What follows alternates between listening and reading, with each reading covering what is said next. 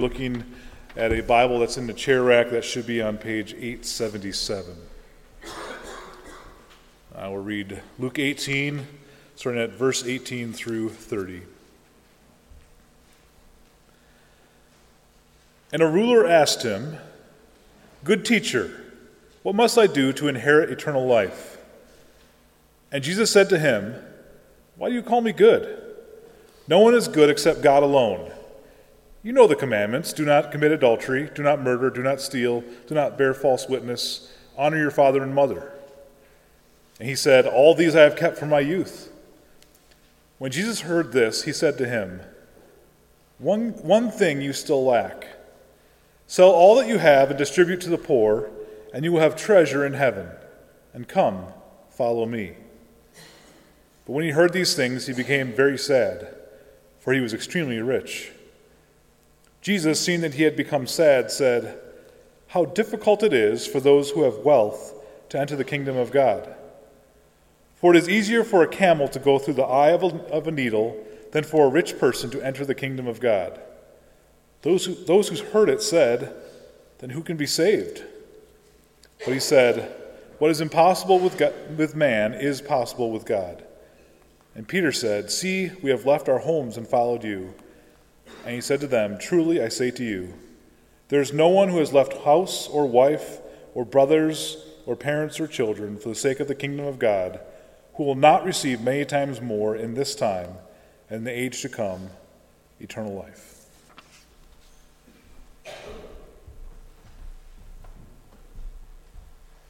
Thank you, Andrew. I want to invite you now to open your Bibles to 1 Timothy chapter 6, verses 17 through 19, our sermon text for today. 1 Timothy chapter 6, verses 17 through 19. Before I read that, I want to just remind you of the context of these three verses, the immediate context. Paul said in chapter 6, verse 10, that a love of money was a root of all evil, all kinds of evil. And because of that, Paul urged Timothy and the church to flee from a love of money and to pursue righteousness and godliness, faith, love, steadfastness, and gentleness. So we know that money is not the problem. A love of money is. When you love money more than you love God, then you have a problem. But money in and of itself is not the problem. In fact, Paul has a good word for those who have a lot of money, and it's found here in verses 17, 18, and 19. So listen as I read 1 Timothy 6, 17 through 19. "As for the rich of this present age, charge them not to be haughty, nor to set their hopes on the uncertainty of riches, but on God, who richly provides us with everything to enjoy. They are to do good, to be rich in good works, to be generous and ready to share, thus storing up treasure for themselves as a good foundation for the future, so that they may take hold of that which is truly life." So I guess the first question we need to ask is this: Who are the rich? Should you consider yourself rich? Are you one of the rich? Is this word of exhortation for you? And we can answer this in a couple of different ways.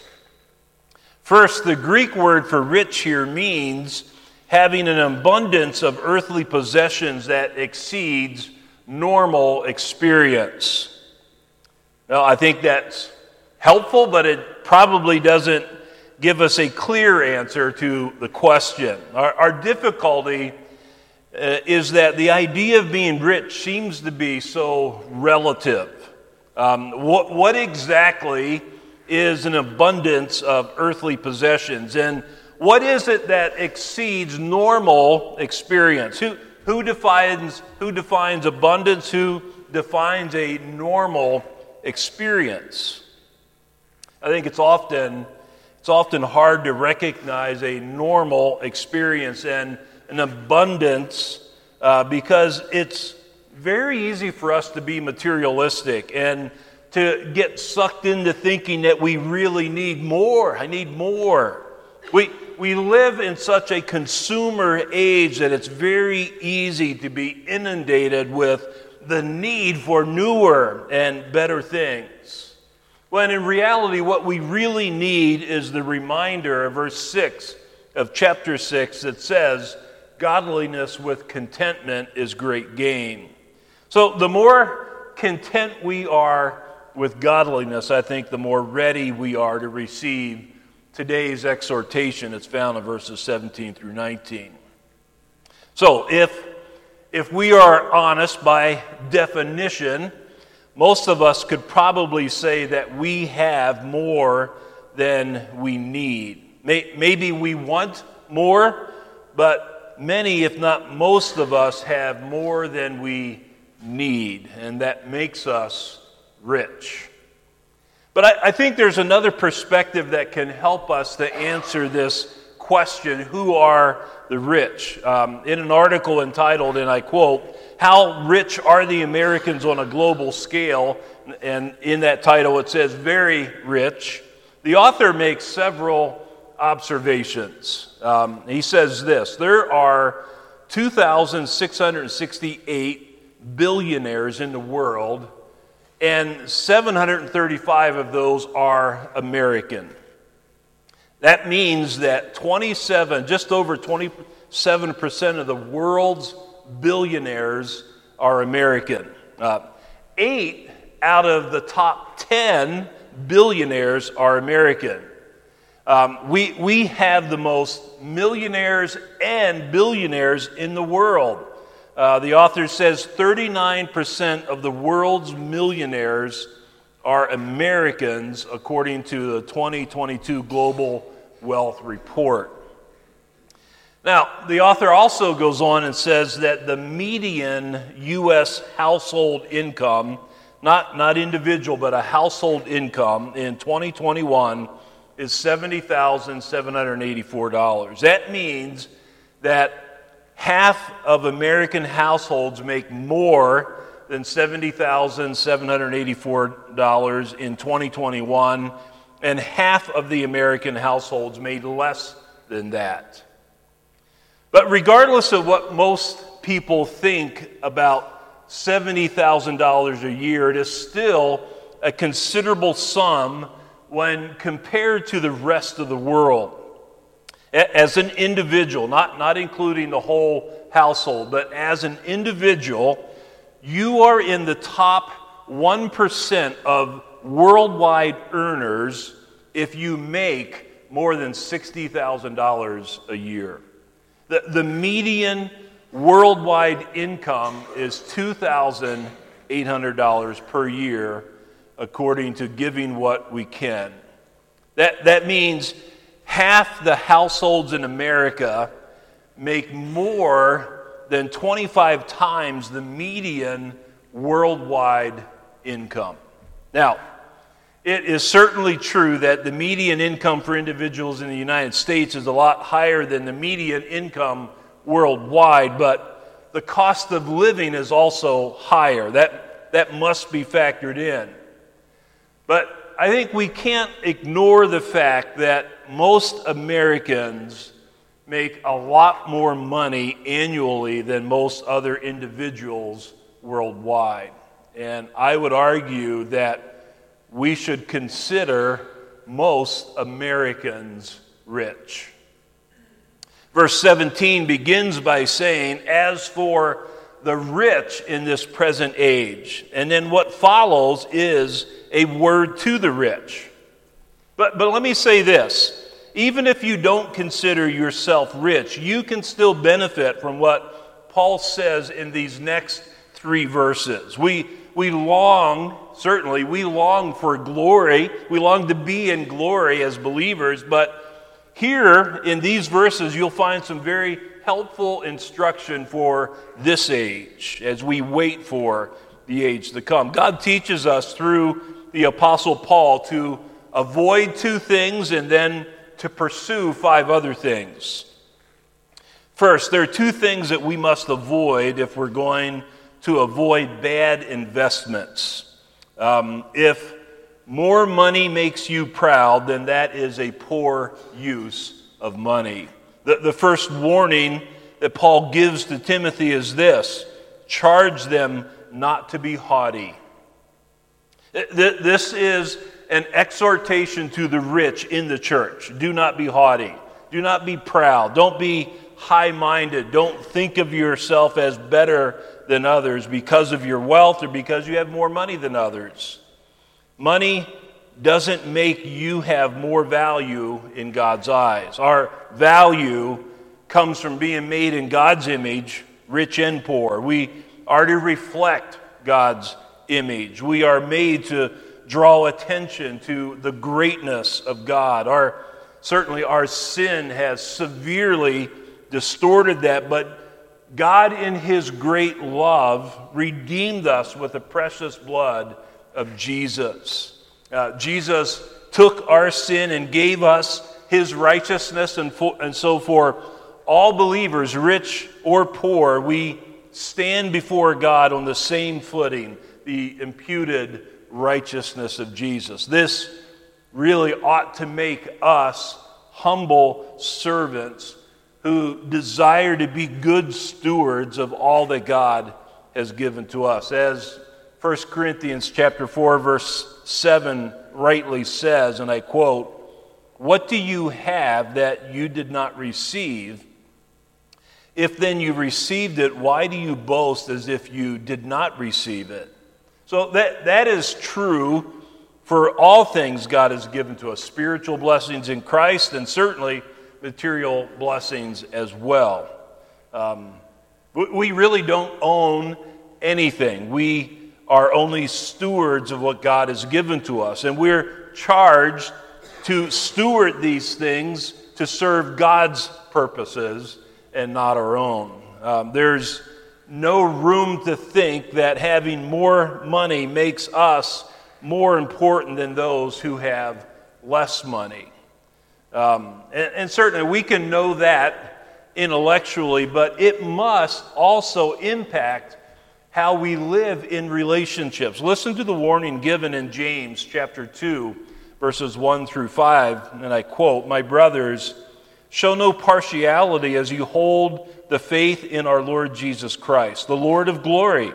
For if a man wearing a gold ring and fine clothing comes into your assembly, and a poor man in shabby clothing also comes in, and if you pay attention to the one who wears the fine clothing and say, 'You sit here in a good place,' while you say to the poor man, 'You stand over there or sit down at my feet,' have you not then made distinctions among yourselves and become judges with evil thoughts?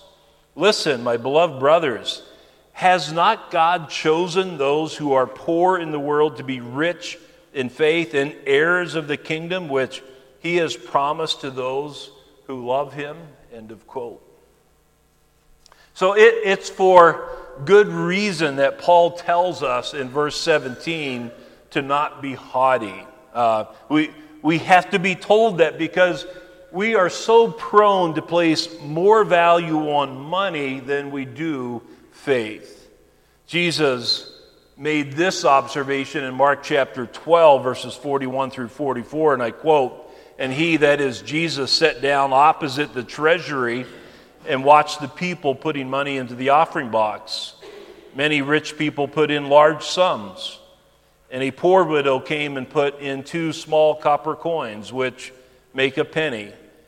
And he called his disciples to him and said to them, 'Truly I say to you, this poor widow has put in more than all those who are contributing to the offering box. For they all contributed out of their abundance, but she, out of her poverty, has put in everything she had, all that she had to live on.'" So God really is not impressed with the amount of money you have or even how much you give, but on how you steward what God has given to you. Don't be haughty. Instead, be humble stewards of all that God has given you for His glory and not for your own. And secondly, do not set your hopes on the uncertainty of riches. If you set your hope on something uncertain, you will end up being disappointed. If you look to something uncertain to give you what you long for, it will always disappoint you. And so on the one hand, earthly riches are uncertain because they come and they go. It can take a lifetime to accumulate wealth, and it can be gone in a heartbeat. I can remember saving what seemed like forever to get a new 10-speed bike when I was a kid. My precious. Only to crash it and destroy it shortly after I got it. So anything earthly or temporal that we could consider a treasure can quickly disappear. The stock market can crash.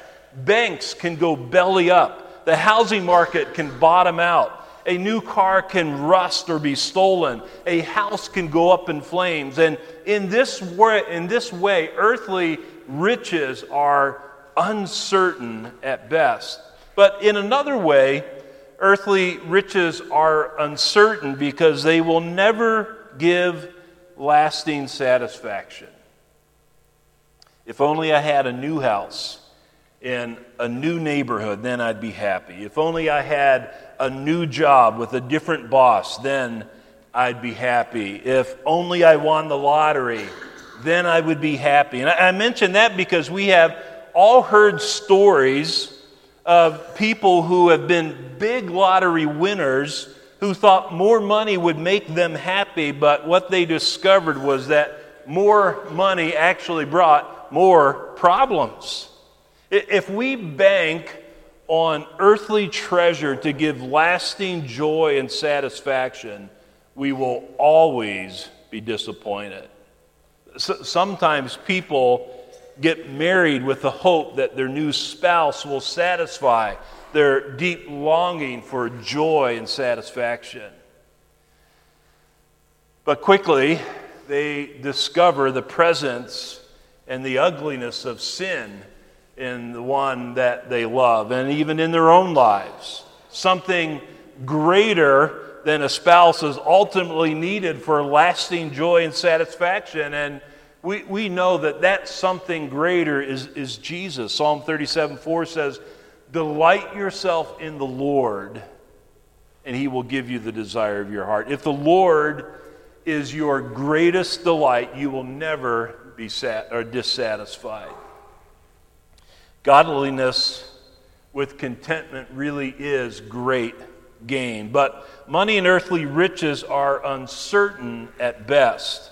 Listen to what Jesus taught us in Matthew 6:19 through 24. He says this, "Do not lay up for yourselves treasures on earth where moth and rust destroy and where thieves break in and steal, but lay up for yourselves treasures in heaven where neither moth nor rust destroys and where thieves do not break in and steal. For where your treasure is, there your heart will be also.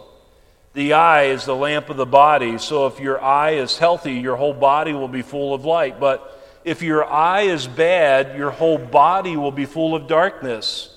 If then the light in you is darkness, how great is the darkness? No one can serve two masters, for either he will hate the one and love the other, or he will be devoted to the one and despise the other. You cannot serve God and money."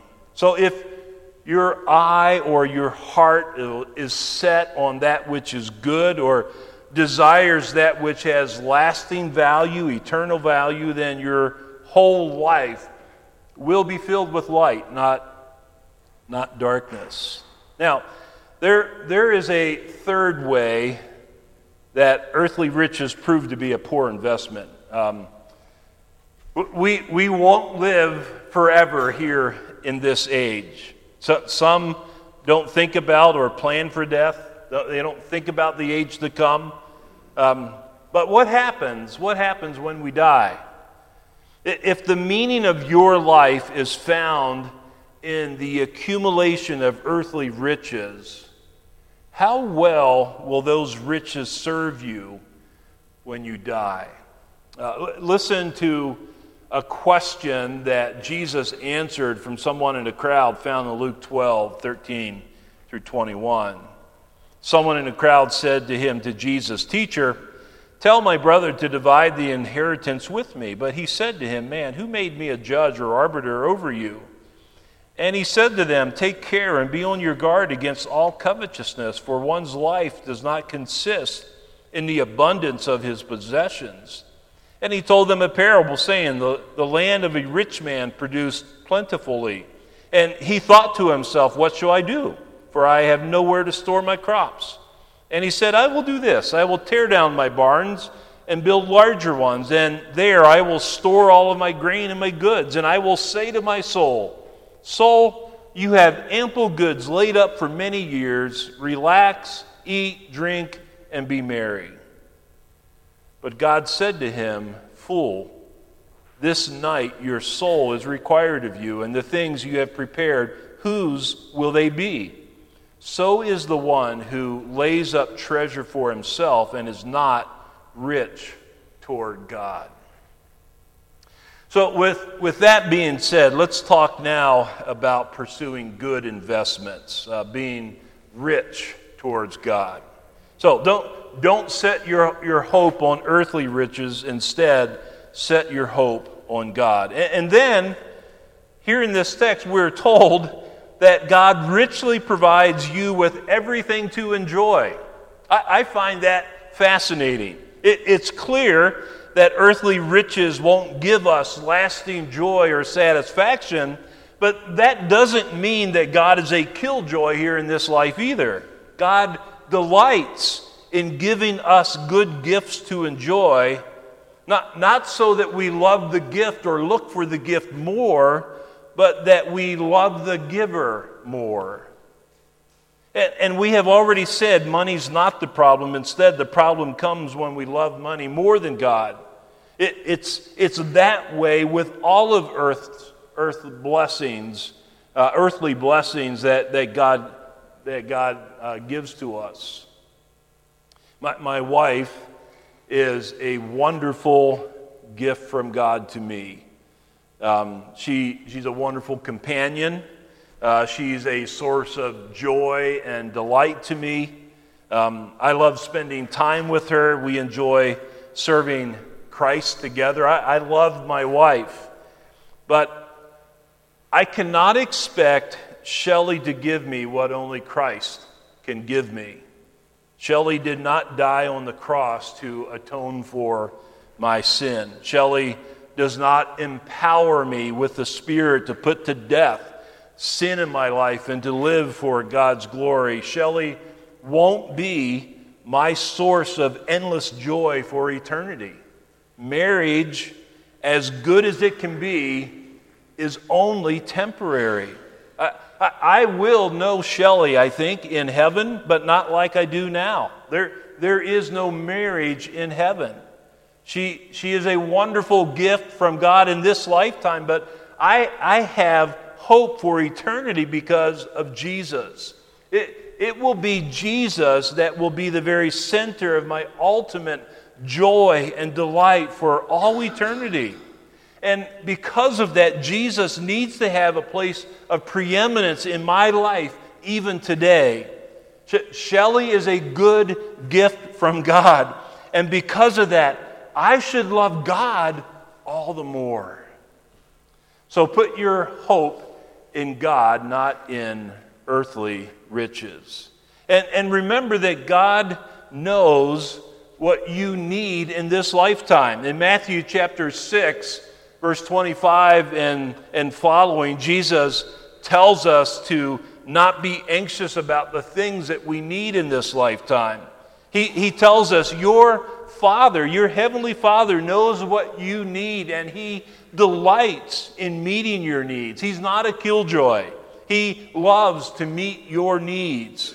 He simply calls you in Matthew 6:33 to seek first the kingdom of God and His righteousness, And all of these things that you need will be added to you as well. So don't let money be first and foremost in your life. Love God, and your faithful God will meet all of your needs.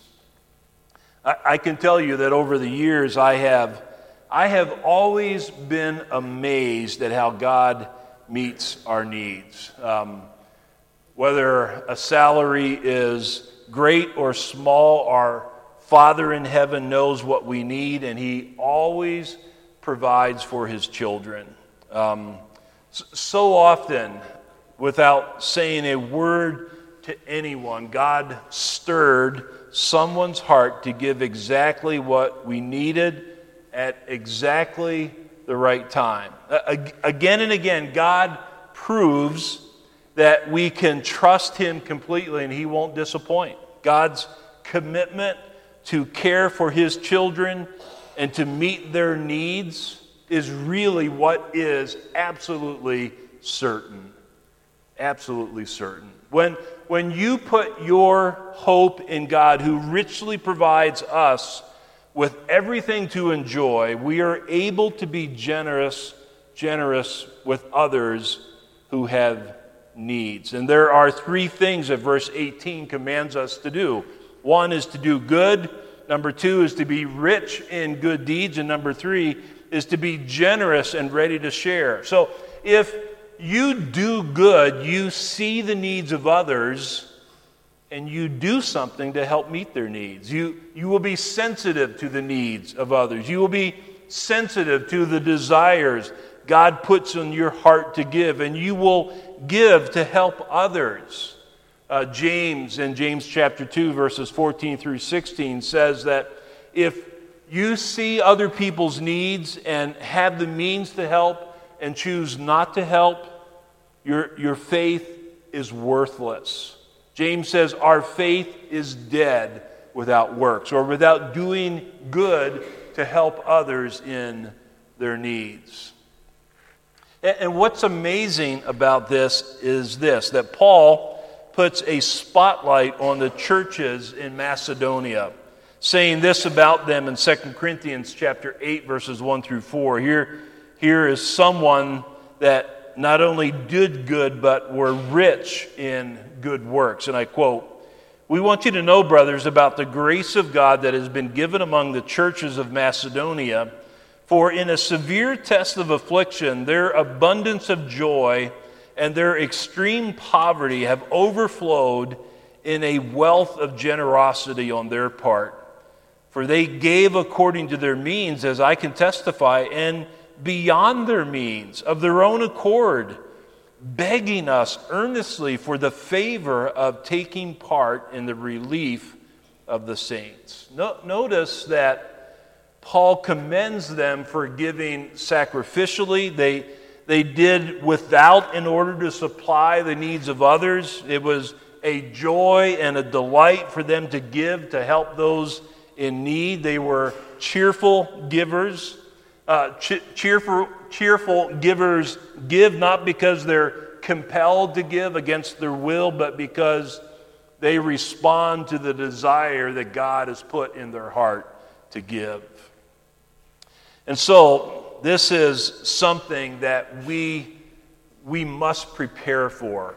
Ephesians 4:28 says this, "Let the thief no longer steal, but rather let him labor, doing honest work with his own hands, so that he may have something to share with anyone in need."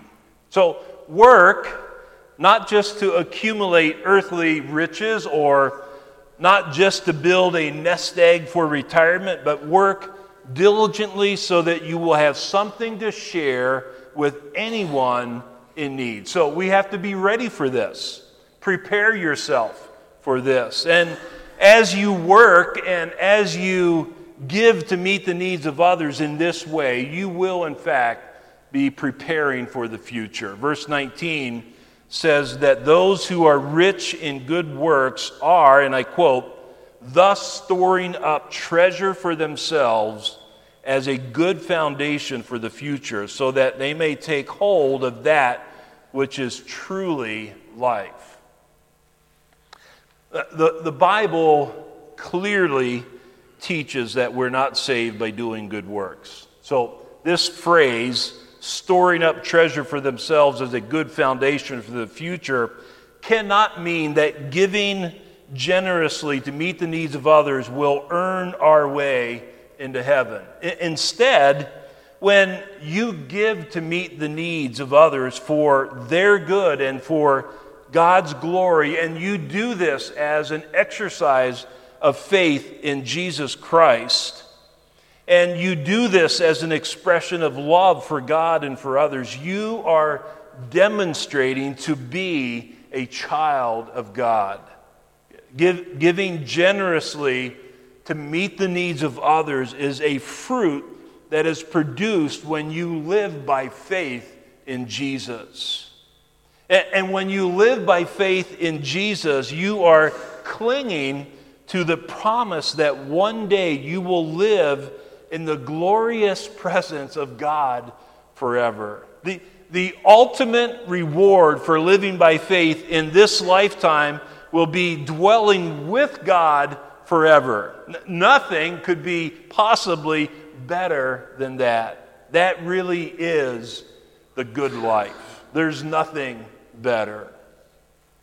So here is a word to the rich. Don't set your hope on the uncertainty of earthly riches. You will be disappointed if you do.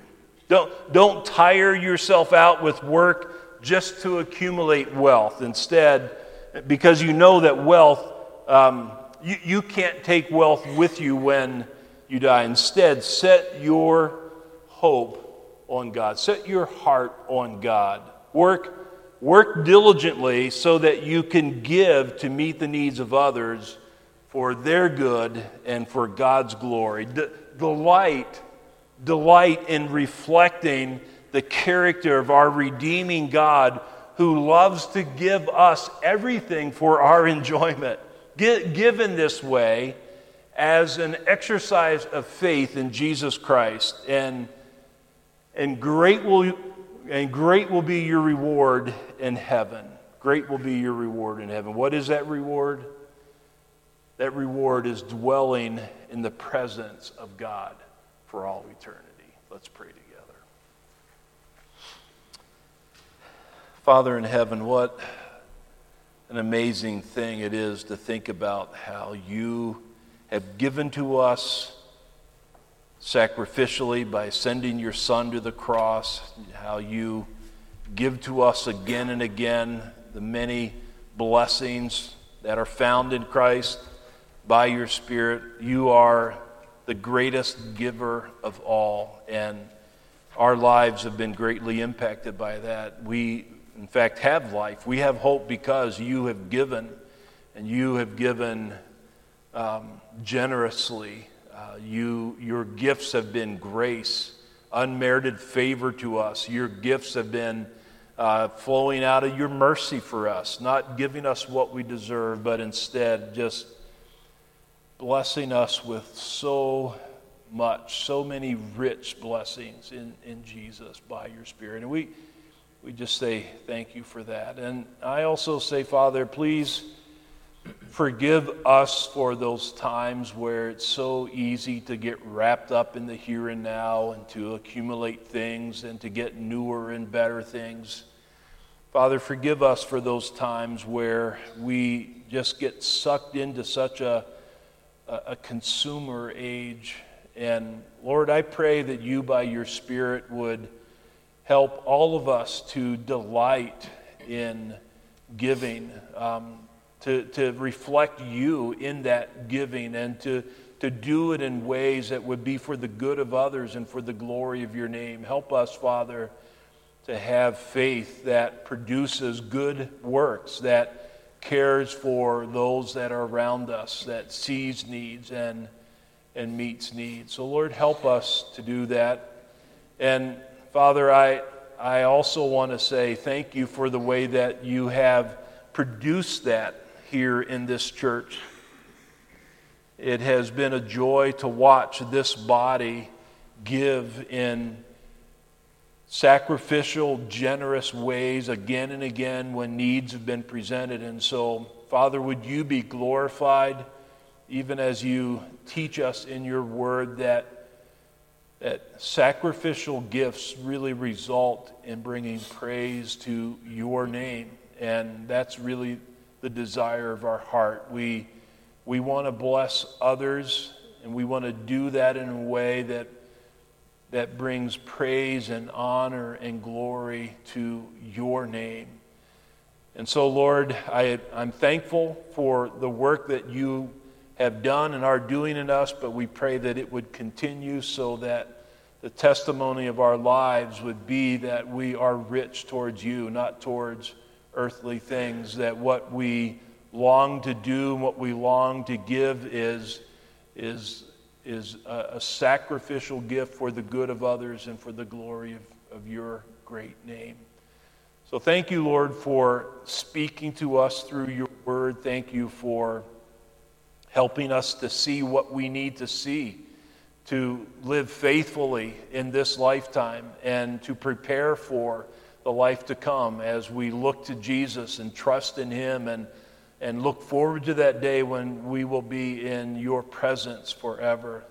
So, Lord, thank you for the hope that is ours.